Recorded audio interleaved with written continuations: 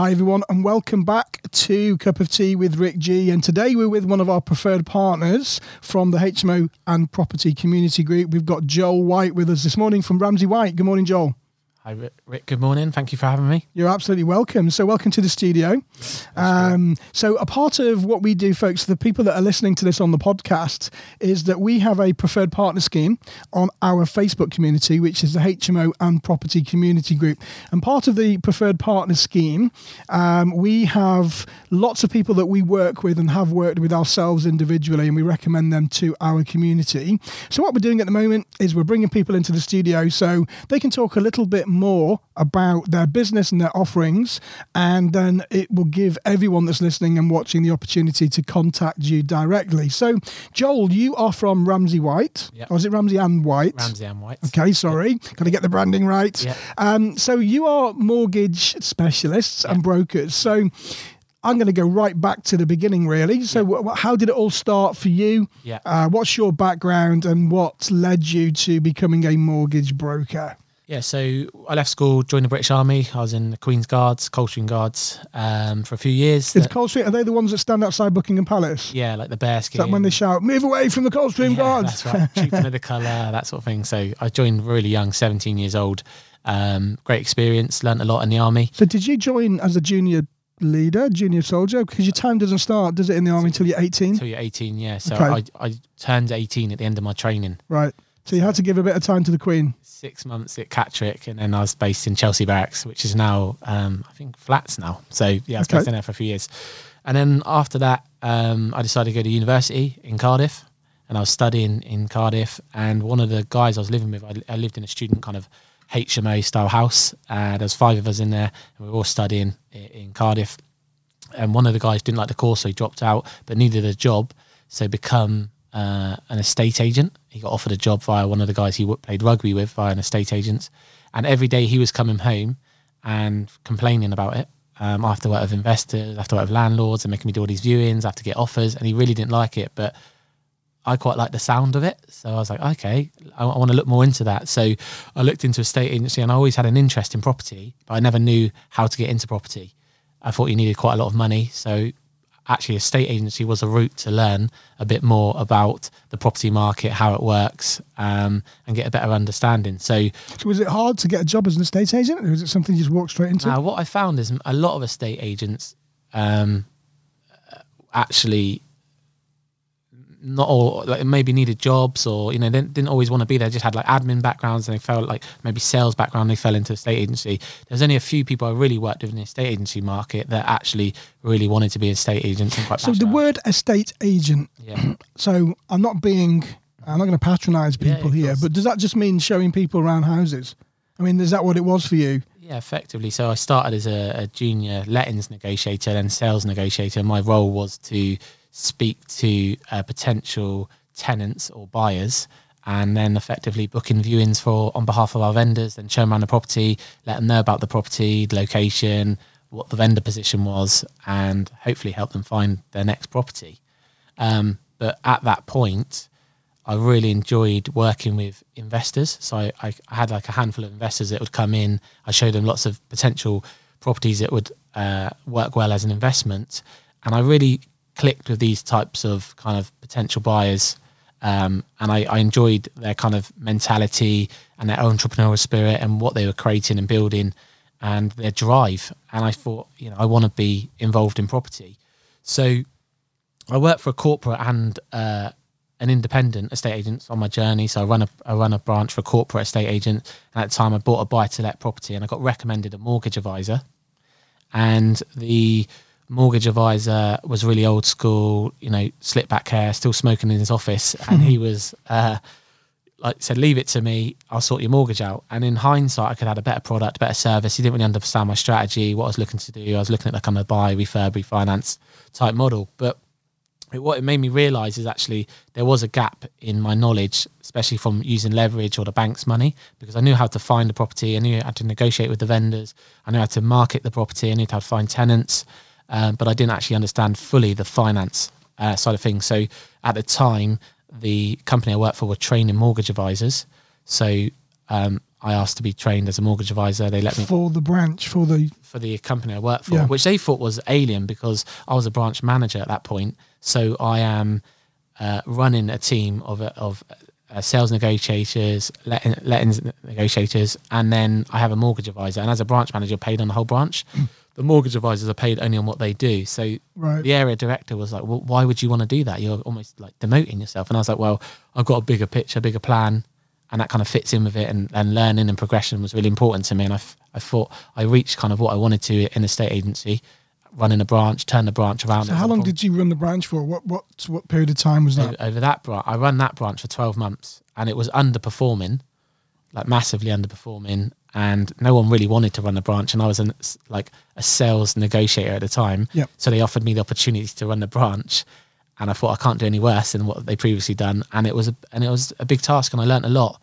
I had to get rid of some people, bring on new people, train, recruit, motivate, inspire. As soon as I got into that branch, I was fighting fires.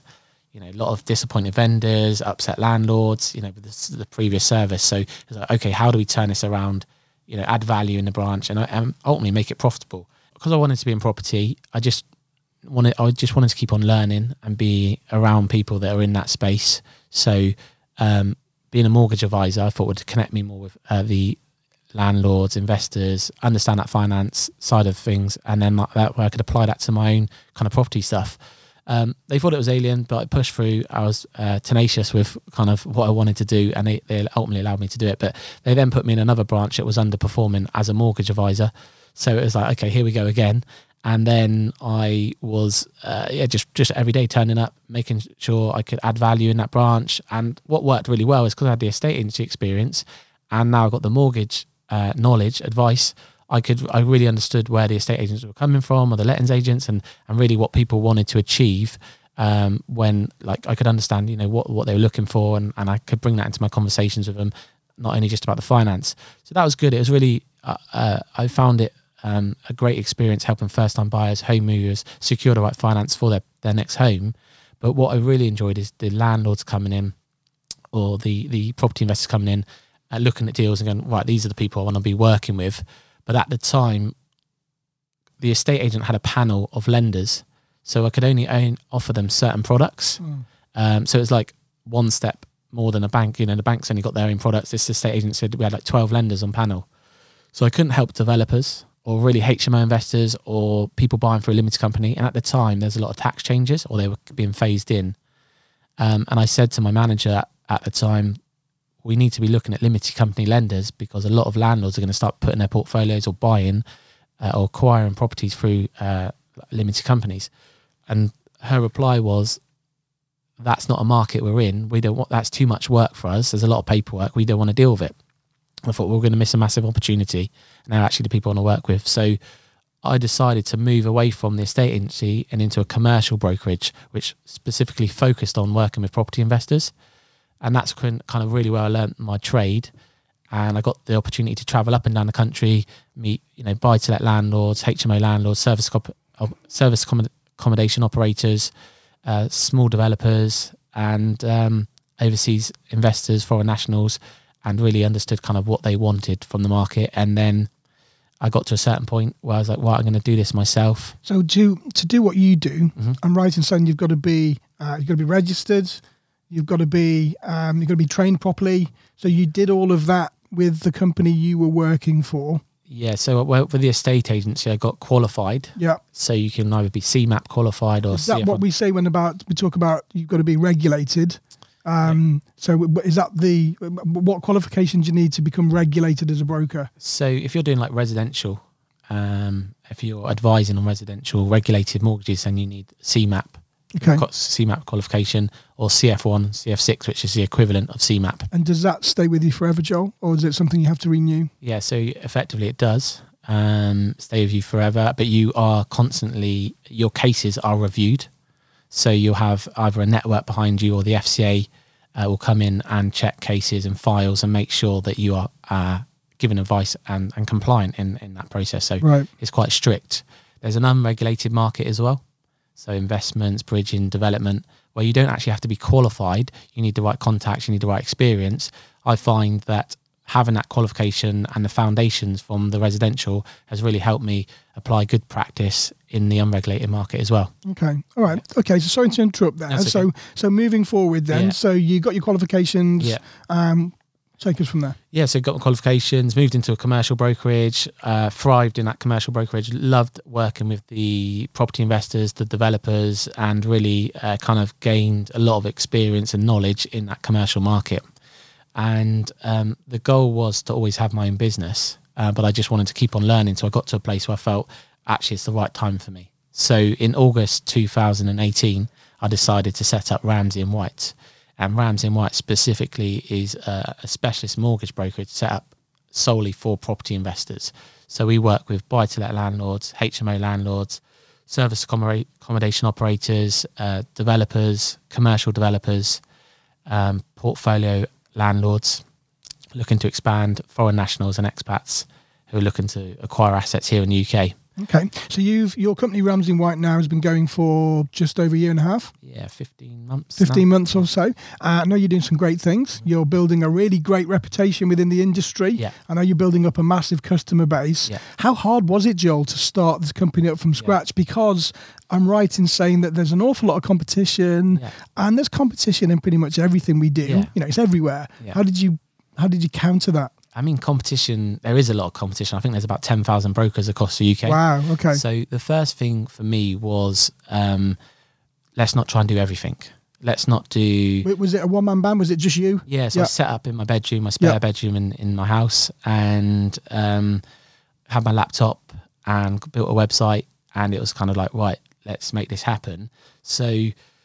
I know there's a lot of competition, so you can go out and be broad brush and try and do everything, and then you only might capture a small percentage of the market. But where I had a passion for property investors, I was like, well, I want to be within the property investor community and working with them and helping them fund their deals and build their portfolios. Because if I can help them do that and be successful, then ultimately my business will be successful. And a lot of our clients say that, you know, Ramsay White is an extension of their property business from a finance point of view, maybe minus the accounts, but that's the way they look at us and that's the way we treat it. And we want to make sure that we do put the right funding in place so they can build momentum and grow their business. Yeah. So how did you start then? So basically set up as a one-man band, and there's two things, right? White space in the diary and people knowing who you are. So I just looked at my diary and was like, how can I fill that as much as possible? And how can I let as many people know about me as possible? So it was... But there's one thing filling the space, right? And another thing filling it with the right appointments, isn't there? Yeah, because you can spend all of your time having coffee meetings. Yeah, of course. And they don't turn into anything. So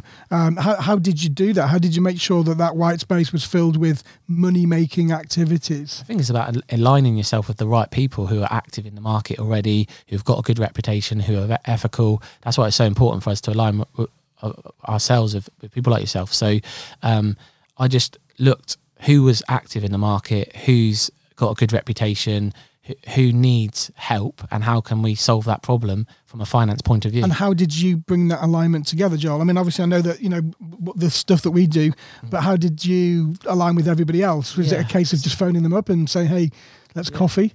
So when I decided that I was going to go out and do this, I got asked a lot of questions, you know, what's your plan, where are you going, who are you going to connect with? And at that point, I got invited to an event in London to do a presentation on commercial finance, HMO finance and commercial valuations. So that was in the Shard in London. So the Gherkin in London. So it was like quite exclusive. And I thought, right, it just happened to fall at the same time I was launching my company.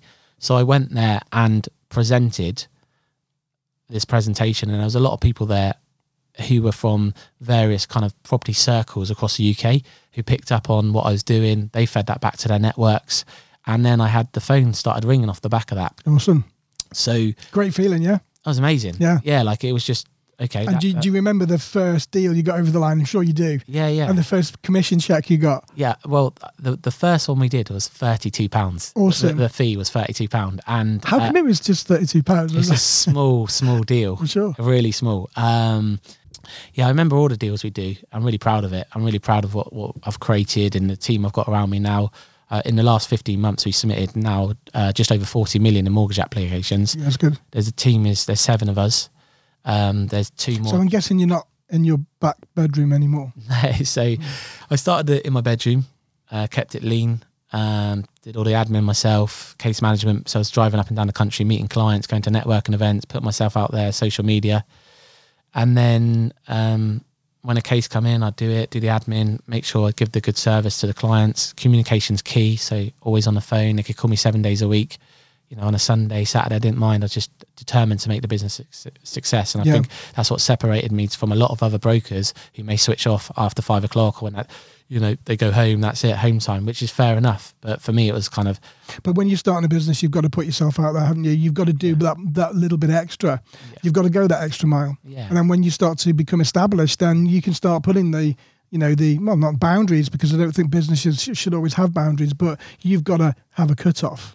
Yeah, exactly. I mean, fortunately, I love what I do. So if someone calls me on a Sunday and said, Joel, I've got this issue, I need to get resolved by Monday morning, then that's no problem. I want to help them. I want to add that value within their business. And ultimately, it helps my business grow and my reputation grows in a positive way off the back of that. Mm-hmm. So I was just prepared to do whatever it takes to make the business. It's being available, isn't it? That's one of the big things. And certainly for my portfolio and the people that we deal with, being available is a huge thing, you know, because if we need specific advice, specialist advice, we kind of need it straight away, you know, because sometimes deals don't stick around for very long. Absolutely. There's a lot of competition in the market, especially when buying, and you need to kind of work out, does this deal stack? Can I get the right finance? How would that work? Especially if you're being quite creative as well. Yeah. So Joel, that brings me on nicely then to...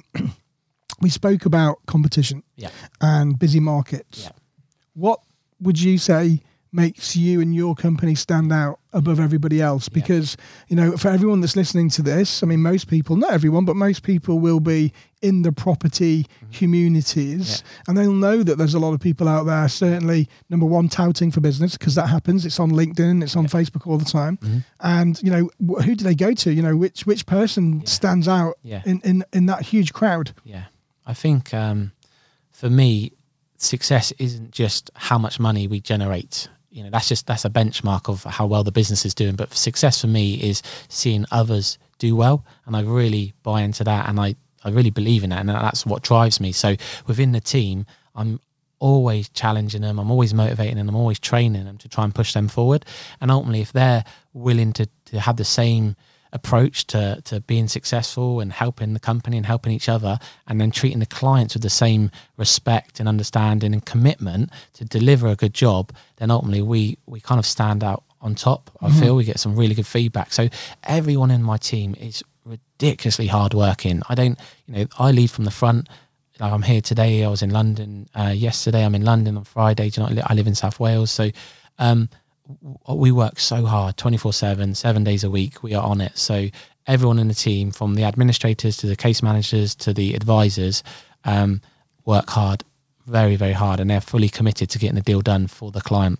Joel, you know what I do see, because I've been around for a little while, and I see sometimes there's a pattern that evolves, and new people enter the market in skills, and they go out networking, they become at the top of their game, and then they become really, really busy. Yeah. And then I worry that the customer service level then at that point is harder to keep. Yeah. It's harder to keep that personal one-to-one level. Yeah. Have you kind of planned for that? Because you are getting busy, which is great, and I know that you're very customer focused, but what happens when you get to that point where, you know, do you cut off? Do you say we don't take any more clients, or what do you do? What's your plan? So I think you can learn from your own mistakes, but you can learn from others' mistakes as well. So I've worked in various other companies where we grew quite quickly. We had a big client base and communication maybe lacked because we just was focused on new business all the time.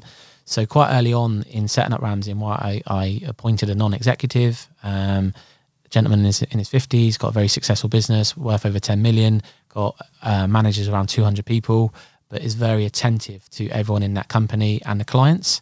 And we've got a plan in place. And I think the way that we keep the service levels high is by having the right people in place to support that, but also listening to our clients' feedback. So if a client said, look, I've tried calling you a couple of times today and we haven't got back to them, then we need to go, okay, well, what's going in the office? Why are we busy?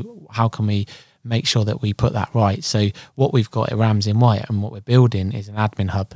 So the admin hub are there Monday to Friday, 9 to 5. So you've got qualified Jordan Price, who's the head of the admin hub, is a qualified mortgage advisor, but he's not on the road. So he's not on the road networking, coming to events like this.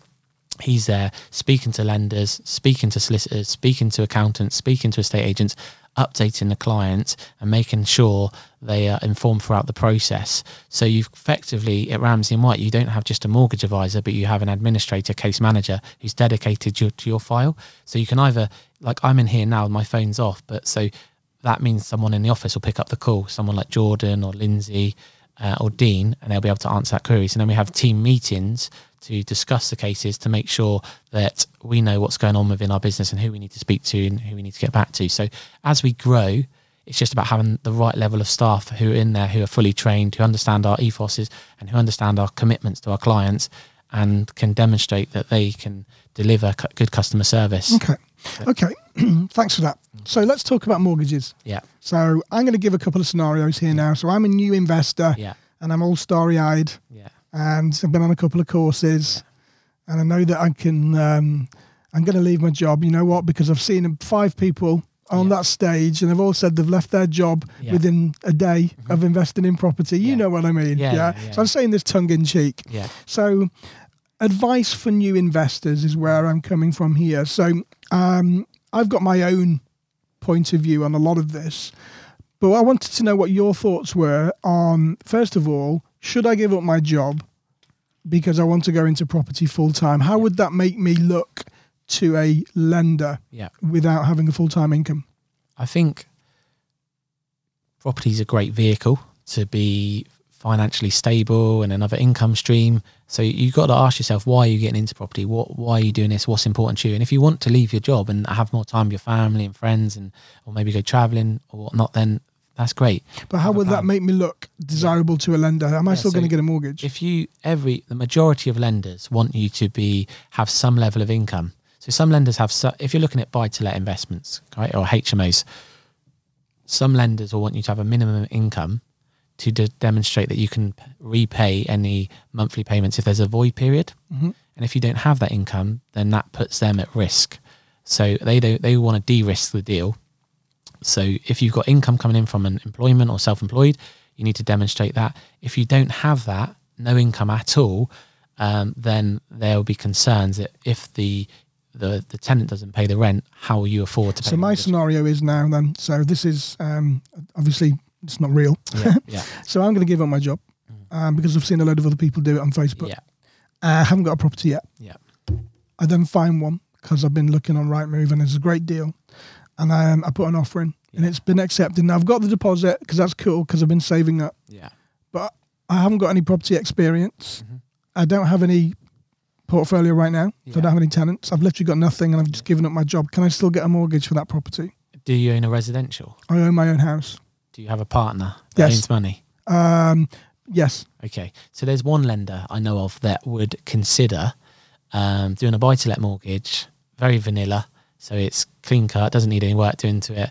And there's no provable income from that individual. However, in the background, there is a spouse, have to be married, who has income over 25,000 and their income to debt ratio is good. So they don't have huge amounts of credit in the background and they're a residential homeowner as well. Okay. So there is that. So they can take a view on it. Right. I think the key is here to be really careful, right? So when people start talking about giving up their jobs, there's a lot more to consider. And what about then, is it possible then, so I've heard as a new investor on the circuit that I could bridge finance my first deal in order to get experience. And then, of course, at the end of the bridging, hopefully I'll have tenants in.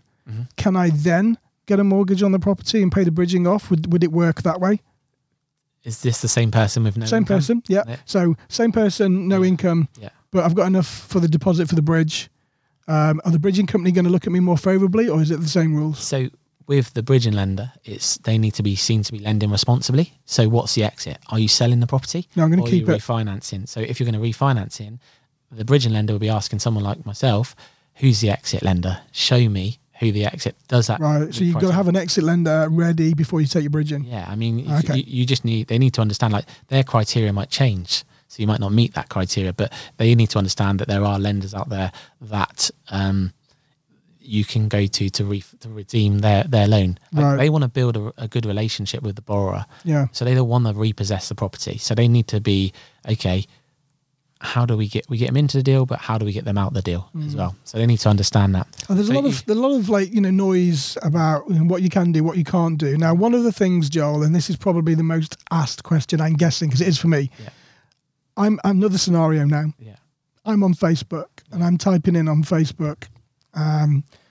What I want to do is I want to buy a house in the middle of the town, and it's a 4-bedroom mid-terrace property at the moment. Yeah. And I'm going to put a bed in the living room. So I've got a 5-bed HMO, and then I want to commercially finance it back out so I can make loads of money. Yeah. So I know that lots of people will relate to this. Yeah. So my question is, commercial finance, number one, is it what everybody says it is? Mm-hmm. Number two, how easy is it to get? Yeah. So is it what everyone says it is? I hear so many people say so many different things about it. So I'd say no. In terms of, if you're looking to convert a terraced house into a 5-bed HMO, and it's not in an area of Article 4 where they've moved the PD to be able to convert, and you need to get planning. So if it's not in an area of Article 4 and it's just a 5-bed house, and an investor can come along and buy the one next door and basically do exactly the same for a fraction of the price, why would it be any more commercially viable than the house next door? So it's more than likely going to achieve bricks and mortar. Yeah. So what will happen though, which I do see a lot, is the borrower believes that they're going to get a commercial val on a 5-bed HMO. They then go down the route with a commercial lender. The lender gives them indicative terms based on their what they believe it'll be worth. They then send the value out. The valuer says, yep, actually this is the value, which turns out to be bricks and mortar. The client, all the lender says is, okay, this is the value. We're happy to lend, but we'll give you 70-75% against that value. You spent 2-3 months in this process already, and you go, yep, I'm happy to proceed. But what you're doing now is you got a lower loan at bricks and mortar, but you're paying commercial rates. So where your typical kind of bricks and mortar lender might be 3.5%, 75% loan to value, you're now paying 4.5%, 5%. So don't believe the hype. Yeah, it doesn't always work that way, does it? No. And again, if you're in London, I think very often your bricks and mortar would be more than the commercial valuation. Like anyway. Places like Oxford as well. Yeah. So actually, when you look at the yield-based calculations, bricks and mortar sometimes comes out on top. Yeah, and we found that as well, certainly the area that we invest in. And for those that don't understand what we're talking about, a little bit about commercial valuation. So each area will have a commercial yield, basically. It'll have a price that people are prepared to pay in the market. And if you can get in touch with a RIC surveyor or somebody that is in the commercial field, they'll tell you what that figure is. And then that's the basis that they will value the property on a commercial basis. Now, lots of people use the 10 times the rent less 20% for the utilities. It's not always the case. 10 is maybe the average across the country. But in places like London, you'll be getting probably 4.5. And places up north, you'll be getting 13 or 14 as a valuation. And it's not, people get confused that the lower the valuation, actually the higher the price, rather than the other way around. But we'll do another talk about that at some point in the future. It gets a little bit confusing when people say, and I see it so much, new investors want to buy a house, turn it into a HMO, and then think they're going to get double what the price is worth because now the property is a HMO. And there's so much wrong with that. So don't believe the hype, folks. It's not always the case. And if you work on most of the time, Joel, that it's a bricks and mortar valuation, because if it looks like a house and if it smells like a house, it's a house. Just because you put a mattress in the front room doesn't turn it into anything but a house. All right, awesome. So there's quite a sexy strategy out there right now. It's been out for a while, but it's getting bigger and bigger, which is serviced accommodation. And I know that it's becoming a little bit more regulated in London because of the 90-day rule. But other areas around the country, it's still pretty flexible. People are still doing it. And I'm kind of waiting to see, when the products are going to start arriving for serviced accommodation, or is it not something that the lenders are interested in at the moment? So there's a lot more lenders now in the market space for serviced accommodation, like there are. Airbnb products. We've seen, especially over the last 18 months, see more lenders come into the market. The issue that lenders previously found was that a borrower would want to have a loan against the projected SA figures, and the lender wouldn't know how to value that. So because there's no track record. Right. So they couldn't see when the void periods was, they couldn't see the real occupancy rate of that. So yeah, you this property might generate £5,000 a month in SA, but over a 12-month period, what is actually the net is going to be over that 12 months. So a lot of lenders moved away from that because they didn't see it as secure borrowing. And you had commercial lenders in that space. So the commercial lenders would apply something called an EBITDA, which is basically a business calculation that works out what the max loan could be on that. But they want to see a track record. So, and their rates are like 4.5%, 5% on that. So what other lenders, where there was such a lot of talk about service accommodation, it become more popular. Some of the mainstream lenders started coming into that space. But what they said they'd do is, okay, you have no track record, so we can't work off the projected income, but we can work off the single AST income.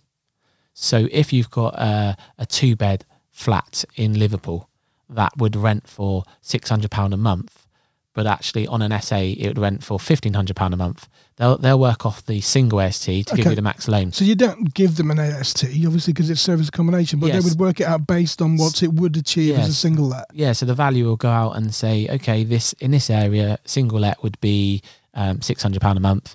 And they go, okay, it's worth 150, we'll give you 75% against that. 70%, okay. But it only downfalls when, say, if you're buying a block of flats, and you think, and it's like the valuation is quite high, and you need that kind of projected val to get that additional income, then you're looking at commercial lenders. So if it's very bricks and mortar, simple, you've got a terraced house, or you've got 1 or 2 bed flats, the standard AST or standard rental income figure will work to get you a loan. And basically all they're doing is saying, we will allow you to run this on an Airbnb service accommodation type basis. We just have no minimum term when the tenant or the whoever's staying there needs to be there. So with the buy-to-let lenders, you've got like 6 months minimum term, 12 months minimum term, etc. So what happens then? Again, these are all scenarios, and I'm just kind of talking really from the experience of the questions that I get in my community. So I've got a buy-to-let mortgage. Hypothetically speaking, by the way, folks, okay, I'm not really doing this. And I am going to use it as a service accommodation. I already own the property. I'm not going to tell my mortgage provider. What are the repercussions? You're in breach of your mortgage terms. So what could happen? So they could repossess the property. Could they really? Do they actually do that? And we hear a lot about that, don't we? There's a couple of things we hear about, Joel. First of all, breach of mortgage terms, they can recall because they're recalling their book. They can blacklist you. As well. So we hear a lot of both of those. I mean, in reality, are they just going to put your rate up, or are they going to recall your mortgage? I mean, if they don't have an appetite for serviced accommodation and they see it as high risk, then they're going to ask you to refinance or change the use. They give you the option to do that, would they, first? Yeah, I mean, they're a business at the end of the day, so they don't want to lose you, but it depends on the situation and severity and how long you've been doing it for. So you could be doing a refinance with that lender, like a product transfer, when they look at your bank accounts, your bank statements, and see that where the rental income's £500, you've actually been getting £2,000, and it's been sporadic. Like, what's going on here, and how long has that been going on for? So it's the same with the HMO, really, isn't it? Yeah. So lots of people back in the day, they used to get Mortgage Express mortgages with Bradford and Bingley, same day refinance and buy-to-let mortgages, and then trade them as HMOs. And of course now, because of the new licensing legislation for HMOs that came in October last year, there are more people being exposed as operating HMOs under buy-to-let mortgages. So are we seeing, I mean, I don't know, in your experience, are we seeing any of the Mortgage Express customers getting recalled? Have you seen any? I've seen a lot of letters. Have you? That quite. What do they say? They're just, it's time to move on, basically. Okay, so they're giving the customers the opportunity to get out rather than saying we're pulling the rug. Okay, that's interesting. But we've got, I'll go back to that point though, where your first question was about I want to leave my job, I want to be full-time in property, I want to do this as a business. So if people have that mentality and they want to be operating a successful property business and be known as a property entrepreneur or serial landlord, then they want to be using the right products. Absolutely. And actually the market is listening to borrowers at the moment, and there's a lot of providers out there. So if you look at your buy-to-let rates, 2%, 2.5%. And that's why it's attractive, isn't it? For some people that just don't want to spend 3.75, 4% on a HMO product when they can get half of it and just don't tell the mortgage provider, which, we've never been an advocate of. I know there are people out there that are still doing this, but it's just not the right way to do it. And if you're going to build your business, as you say, Joel, you've got to do it with the right foundations. Absolutely. You've got to do it properly. Yeah. And that's where you come in, because me putting my novice investor hat back on, so I'm saying to you, Joel, I've got this property now. My intention is, and I'm going to give you complete disclosure, I want to rip it out, back to brick, turn it into a HMO, and of course want the best product. So then you can go to market and get the right product that fits that particular strategy. Yeah, absolutely. So are there a lot of lenders that do like a bridge to let or a conversion type, buy to let into HMO product? Yeah, so there's so many lenders in the marketplace that are offering various products to fit. So we always run a full fact find with the client and find out what they are looking to achieve, but also what's going on in the background. Are they a portfolio landlord? Do they have debts? What income do they have? How old are they? Where are they living? Where's the property located? Are they buying in a limited company? Are they buying in sole names? How many people are in that limited company? Are there shareholders, directors, and that sort of thing? So we want to find out all the information so we can make a suitable recommendation, which helps them ultimately fly through the mortgage process. But if you're buying a property and you're converting it into a HMO, you're taking it back to brick, you're adding rooms, you're adding en suites, then effectively you can't buy that on a term product because it's not suitable. It's not a HMO yet. So the way to do it is buy it cash or buy short-term finance, otherwise known as bridging finance. And there's lenders out there that offer you bridging towards the purchase. There's lenders out there offer you bridging towards the purchase plus the work cost if there's enough uplift value in the end project. And then once the work's done, you can then refinance onto a term product. So there are lenders that will do the bridge to term. Yep. And there are lenders that will do bridge, just bridging, and then you exit with a separate lender. Okay. So it depends. It's always important to have the end in mind, isn't it? Because if you are bridging, you've got to get that exit. Because if you can't get that exit, you're pretty sneaky. What would happen, Joel, if, again, I'm putting my hat on, got a lot of scenarios. I've only got two more for you. You'll be pleased to know. No, it's fine. But these are all real questions, they do come from the community. Yeah. So if I do go into a bridge product and for some reason my exit that we agreed to with the bridge at the beginning pulls out, where does that leave me now? Where do I go? Yeah, so if you find yourself in that situation and you really do need to be speaking to a broker who's got access to a number of lenders and be in a situation, so what you could do is rebridge the bridge, which is very expensive and you probably don't want to be doing that. And what you want to be want to be looking at another exit. So if it was me, I'll be speaking to the borrower and saying, okay, how's the project going? You're on a 9-month bridge. You said it was going to take 5 months to do the work. It's given us plenty of time of contingency and to refinance. How's it going? Yep, it's all going fine. But this has changed in my background. So the lender that said that they would lend, either their criteria has changed or there's something's changed with the borrower.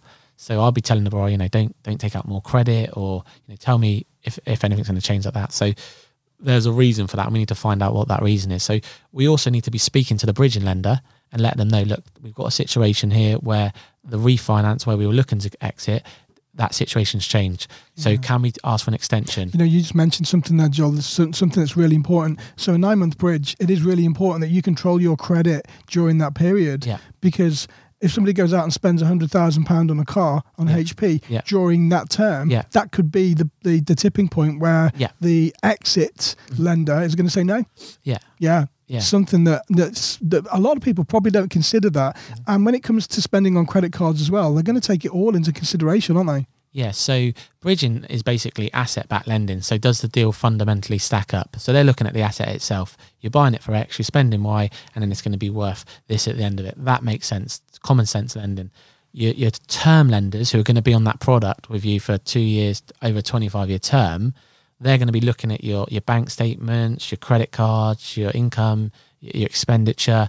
They're going to review all of that. And if you don't tick them boxes, then they have the right to say no, it's not the right fit for them, because they borrow money in from private funders or private institutions. So they were within a remit of they work within a remit of their funders behind them. So you kind of have to tick that. So it's really important that you understand who your exit lender is, but and why you meet their criteria. Really. Yeah, very much so. So a couple of things then. So one's just an observation. I won't mention any names here. Yeah. So I had a valuation. Yeah. Back in the day, and it was for a reval on a property to pull our money back out. And the valuer came out and wasn't particularly pleasant with me, which made me not be particularly pleasant back to him. Probably a big mistake. Yeah. And he, I think I might have told you this story before.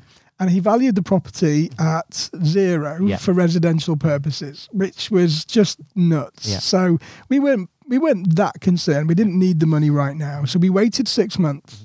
Went back to the same lender. They sent out a different valuer, and we pulled all of our money back out of that product. Yeah. So, a lot of this is going to be very subjective to the person that comes out and values it on the day. Yeah. Is that fair? I mean, we've gone from one guy that said the property's worth nothing in terms of rental purposes. Of course, it's always going to have a residual value. Yeah. And then the same company 6 months later, and they came out and valued it at something like 225,000, which gave us all of our cash out. It doesn't seem fair. And we didn't do a thing to the property, by the way. In the meantime, it was just the same. Yeah. I think valuers have got a lot of power. Yeah. And I think on this particular occasion, I know on this particular occasion, the guy was running late. He actually called me and said, look, I'm running late. Can we cancel till tomorrow? Yeah. And I kind of said, look, I've been in here all day, mate. I waited for you. My time is money. And I probably shouldn't have spoken to him the way I did. Yeah. But then he took that and threw it right back at me. Yeah, yeah. Which isn't fair. It's kind of a lesson learned. But also, he should be working, or they should be working within the guidelines of the RICS. And can we challenge them, Joel? Can we go back and say, look, I don't agree with the valuation? Yeah, so in this market at the moment, there's a lot of uncertainty, there's a lot of caution flying around, and we're seeing a lot of down valuations, and you can speak to a number of brokerages across the UK and they're saying similar things. And so when our investors say, look, I genuinely believe it's worth this, and this is the reason why, and I don't believe the value has taken this into consideration, then absolutely we can challenge. Does it do any good though? Or does it fall on deaf ears? We're effectively telling the valuer they've done their job incorrectly. Yeah. And they don't like that. And they always fight back. There's been a couple of occasions when we've got them through. The lenders all have the process, the down valuation and you want to push back process, and we go through that. And I'll always go through it if my client genuinely believes there's been a mistake made. Is it sometimes worth maybe just going to a different lender? So what you want to do, you can go to another lender, but just make sure that you're not going to be using the same surveyor, because I've seen that happen. Embarrassing, that, isn't it? You've gone to another lender, no application, the same guy goes. I was there like 2 weeks ago. Yeah. Or what we've seen before is the valuer doesn't even go and sends the same, just redoes the report and sends it, but gets paid on it. So we talk about reports. A lot of people are, again, from the community saying, look, it's always great to get a valuation pack done yourself. Yeah. So as the vendor, that you can put together and you can do your own due diligence and look at the local comparables and all of that. Does it make any difference? Are we effectively, again, saying to the valuer, look, this is how you should do your job? Yeah. Well, if that valuer turned up to yours that day and you were like, here's a cup of tea, don't worry about being late, here's a valuation report. Massage. That's it. So what we see of valuers is they may do 2 or 3 valuations a day. So over a period of a week, it's quite a lot of valuations. And say out of them, say 15 or so valuations they do, you give them a valuation report and you say, look, I know you're not obligated to use this, but here's some information based on the property when we bought it, what we've done to it, and what we're looking to do once we tenant it. It might be useful. It's up to you. Yeah. He then goes down the pub on a Friday. He then plays golf with his friends on a Saturday, and then on Sundays working for his reports ready for the Monday. And he comes across yours. It can help. I've seen it help. Yeah. But they're not obligated to use it. Yeah, as long as you're not cocky with it, right? Saying, look, what, I know what my house is worth, and this is what I expect, etc. Yeah. What I'd say, sorry to interrupt there, is if you are looking to, so you've got your strategy, you're looking at HMOs, and then you found your area you want to invest in, and you're unsure about the commercial versus the residential or bricks and mortar, but you want to buy, and you want to say you've got a target of 100 rooms in that area. It's not a bad idea to go and start building relationships with the surveyors in the area. Yeah. Just find out. How do we do that? How do you find them? Contact them. You can look online, the commercial surveyors. You can speak to a brokerage. What lenders. Are they open just to having chats? They're not I've found it's all about the approach, how you speak to them. Some you will get who aren't really, they want to get paid for their time. Fair enough. You know what we need? We need to get a valuer from every one of the nominated lenders onto the show. Do you reckon we could work that? Do you reckon they would do that? My sister-in-law's a commercial surveyor, so maybe we should get her on. Does she go out and do vals then? She's done that, yeah. So we could, from all the top players, Connells and everybody else, or maybe I don't know if they'd be allowed to give away their trade secrets on a podcast. It's a good. It'd be interesting. It'd be worth it, and having it from the other side, their viewpoint. But yeah, building relationships with the surveyors in the areas. There will be some that are open to talking to you, and what's your methodology? I've got a mortgage application. I just want to get the numbers right, and over a period of time, persistence will prevail. And Joel, when valuers come to a property, in my experience, they always ask me how much I want. That's the first question. Yeah. So how much are you looking for? Yeah. And I tell them, and of course they write that down. Is it a daft question? I mean, they're going to go off out and value it anyway. So what difference does it make? Because I could tell them anything. I think it helps build rapport. It also gives them an understanding of where you're at with it. Because they never give me what I want. Yeah. It's never anywhere near it. Well, sometimes it is. But. Yeah, no, I found that as well, to be honest. But I think you have values that come in from other areas, and they're just trying to get a gauge of it. But yeah, they ultimately go off their own research and reportings. But so, I mean, do you want to not answer it and then... Just make me an offer. Yeah, make me an offer. It's going back to dealing with direct to vendor. Yeah, how much are you looking for? How much are you going to offer? Yeah. Well, I'll leave that up to you. Yeah, it starts going along those lines. So my last what if type question for you is I've got my investor novice hat on again. Yeah. And I'm with my mate Dave down the pub. Yeah. And he says that his mate just bought a house without using any of his own money. He actually borrowed the deposit from his mum and dad, and he's managed to go out and buy this house, and now he's trading it as a HMO. So I would like to, I've met an investor from a networking meeting, and they've said they're going to give me £100,000. And in fact, they've already given it me. It's in my bank. So I've now got a deposit for a house and enough for a refurb. Yeah. Can I use that?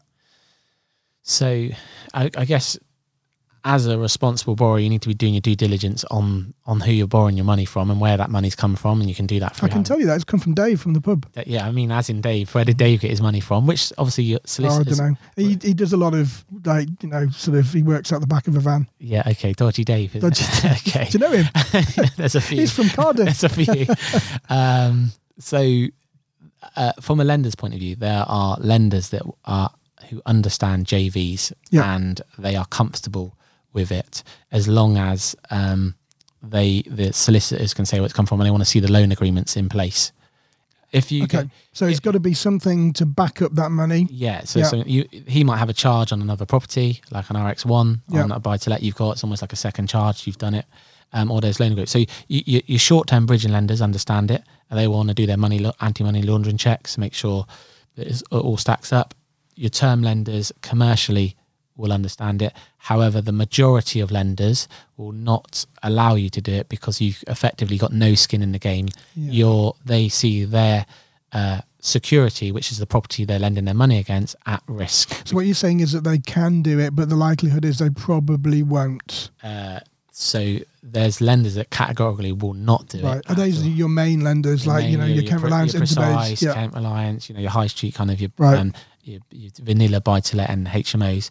Your commercially minded lenders, challenger banks, can take a view on it, but it's all depends how it's structured. Right. It really depends how it's structured. Okay. The way to do it. I know people have done it in the past, and I know people that have done it the right way. Yeah. And what they've done is they've taken equity out of another property. Yeah. Or their parents have taken equity out of theirs and lent it. Yeah. But it's backed on a loan agreement and a charge. An RX1 form can be completed, and it's a second charge that's secure. So it's almost like a refinance of a property and using that money to move forward. Or if you use like a bridging lender.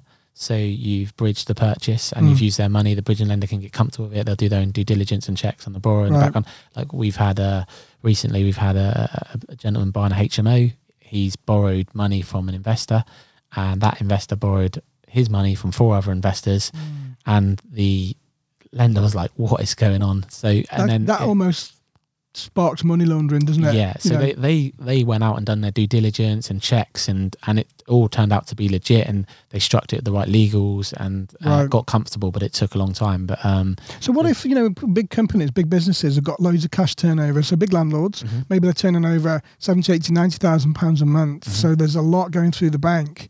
They could almost hide a deposit within that turnover, so they could borrow a deposit from somebody, but still use proof of funds because of the amount of cash that's going through the bank. Yeah. Is that okay? Depends on the solicitors that you're using. Like, your solicitors will basically be confirming to the lender that they are comfortable where the money's come from. Right. So if a company is dressing it up and aren't being transparent, and that's unethical, and the right solicitor probably would say, look, this is where the money's actually come from, and you get declined on lending. Right. But so that, there's loads of ways you can dress money up and do it, but is it the right thing? And depends who you're working with. So yeah, absolutely. And you know what? It will always come out in the wash at some point. Yeah. So what I say to everyone that comes onto our programs, Joel, is look, just be honest from the beginning, because you may well get accepted. You might get your decision in principle. Yeah. You might even then get an offer. But then when it comes down to actually going ahead and completing, and all the special conditions come back, and you can't complete those, and you're already 3 parts way through the deal, and then your lender pulls out because you've not been completely transparent. So then you're going to be out of pocket, and you've stopped the chain if the chain's involved in it, and the estate agent is not going to be very happy with you either. So I think what we're saying, everybody here, is look, you've got to do things the right way. Joel, thanks for answering all of those what ifs, because but those are the real case scenarios. People that are not sure and they think that they can manipulate the system, when in fact, you've got to do things properly. And that's why you're there to advise them, because there is pretty much a product for everything, and if there isn't, then there's bridging finance. My last question to you. Okay. So again, investor hat on. I watched Homes Under the Hammer. I absolutely love it. So I'm going to go out now and start my new property investing journey by going to auctions, and I'm going to bid on an auction. And sometimes you've got to bid blind because it's just the way it happens. How can I get my finance ready to go and bid at an auction with the knowledge that when that hammer goes down, I've actually got money to buy the house? Yeah, so they can speak to, if you speak to someone like ourselves who've got contact with auction finance companies, bridging lenders, short-term lenders, development funders, then we will basically run a quick fact find with yourself, tell us about the property, where's it located, what type of property is it, what are you going to be doing to the property, what's it going to be worth once it's done up, what's the auction conditions. Some have a 14-day, 28-day, 56-day, we're doing at the moment, exchange and completion, so that will have an impact on which lender we go to, and then we can get you a decision in principle from that lender. You can take How long does that take, Joel? So if it's a late entry, so my estate agent contacted me an hour ago, the auction's on Thursday, so I've only got really like 2 or 3 days. I've got a client buying a property, it's a 56-day auction, exchange and completion, and he had his offer accepted last week. He's called me this morning on a drive up here, and I had terms by the time I got here. Awesome. When you say terms, so what does that mean for the people that don't understand? He had a decision in principle. Right, okay. It was all. And is it, when he gets to a decision in principle, what sort of percentage will actually go over the line? Because it's not 100%, is it, on a decision? I mean, because they've still got to go through the whole application process. So so if we're looking at bridging, the lenders we work with, we'll do our own due diligence on the site or the project. Then our lender will do their due diligence as well. If you're buying at auction, you need to read the legal pack first. So that's at auction. That's where it could fall down.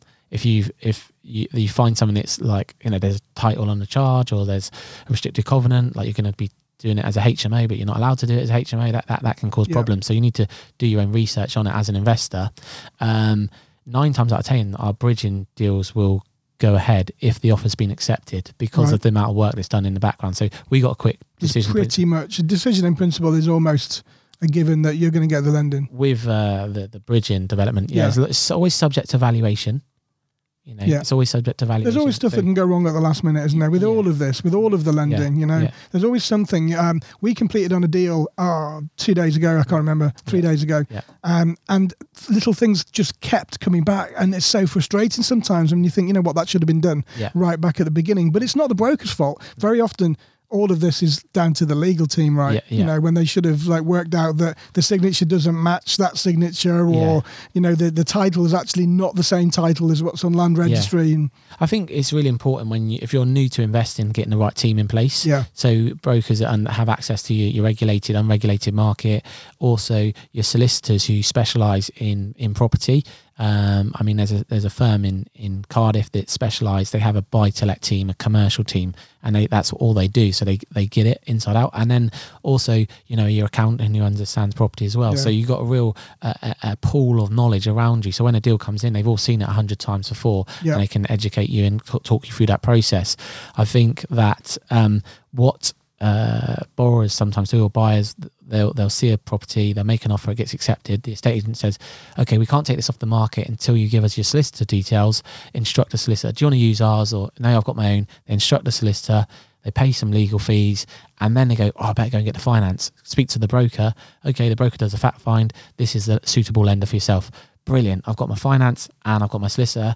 Oh, wait a minute, the solicitor isn't on the lender's panel, and they've started the searches. So, you know, they have to then change solicitors. So it's really important, if you're a borrower, if you're looking at property at the moment, or you've had an offer accepted, make sure you get your finance sorted. Ask the broker or your lender, who's your solicitors, who's on panel, can I use my solicitor? And that's going to save you time and money. Quick fire, Joel, very quick, because we are an hour in, would you believe? I could sit here talking all day. It has gone quick. So talk about rates. So what? So currently, we are now sitting in December 2019. Just in case anyone's watching this in the future. What current rates are we looking at the moment? Firstly, for buy-to-let. So buy-to-let, if you're buying in a limited company at the moment, 75%, 2-year fix, you're looking at around 2.99. There is a specialist rate at the moment, about 2.59. What's special about it? I know it's obviously special because of the rate, but is that fixed? Yeah, it's fixed for 2 years. So the cheapest other than that is 2.9. And do you think fixing's a good idea right now with Brexit and everything that's happening? I think it depends on your appetite. To you know, if you like fixed payments and knowing the security of what you have to pay in budget for each month, then fixed is right. I think 5-year fixed are very competitive at the moment. So I think if you are unsure what's going to happen in the market and you don't have any plans to sell the property within a 5-year period, then 5 years, the difference might be £20, £10 on the 5-year fix versus a 2-year fix. And what you've got to bear in mind, if after 2 years, you're either doing a product transfer or you're refinancing, you've got additional broker fees, additional solicitor fees, you might have product transfer fees. So it might actually be more cost effective to hold on for the 5 year. And a lot of people get put off with that because they don't know what they want to do with the property moving forwards. But you know what I say to that? Pay your ERCs, you know, and just move on, you know, because they're going to... The mortgage companies are going to charge you either way. You know, you're either going to pay more up front or more on an ERC if you need to get out of it. So I wouldn't let that put me off. I think 5-year fix is great at the moment. So buy-to-let you've covered. HMOs, what's the best products right at the moment? So you've got Paragon, Precise, Kent Reliance, kind of your mainstream lenders. If you're looking at letting the property, say it's a 5-bed HMO and you're letting them out individually, so you have single ASTs for each room, then you're looking at around 3.5% of them lenders. If you're looking at commercial, you know, 7 beds, there's a product at the moment, it's 4.59. If you're looking at like a student let, it's a 4-bed, then you've got rates at like 2.8, 3%. That's good, but that's like sole name, single AST, 4 rooms. When you say sole name, you mean individual. And it's probably not the way forward, is it? I think 95% of our applications are through limited company, like SPVs. And we're looking at PGs. Personal guarantees. So on all your limited company loans. So a lot of the lenders have moved the floating charge, like that used to be a thing. But you mean on the debenture on the company? Debenture. So it's now your personal guarantees. Awesome. Joel, we're at an hour in. You know, what we like to do with these podcasts is keep them to those 25-minute treadmill sessions. So maybe people can listen to this over 2 days. In and out. That's right. I mean, I could sit here and talk to you for another hour, but you know, we do have to cap it. Right. So loads of information there, and I think all the listeners and the watchers on the YouTube channel will agree. So how can people contact you? So, you know, you've just given us a wealth of knowledge in an hour. People are going to want to call you off the back of this interview. And I suggest everybody that you do. Joel does work with us. He is a preferred partner within our property community group. So we do recommend. How can I do that? So they can contact me on my email address. So it's Joel, joel.white, WHIT, @ramsayandwhite.com. That's Ramsay, RAMSAY. ANDWHITE.com. So joel.white@ramsayandwhite.com. And you can reach us on the website, ramsayandwhite.com. Or you can get us on the office number at 02921 111 280. So, awesome. yeah. Joel, on behalf of everyone that's listening and watching, I want to thank you. It's been an awesome interview. Thank you, Rick. It's been a pleasure. No problem. And folks, that's it for today's show. And of course, if you need to contact me, you can reach out to me in my Facebook group, which is the HMO and Property Community Group, or you can reach out to me on my page, which is Rick Gannon UK. Until the next show, folks, take care. Have a good one.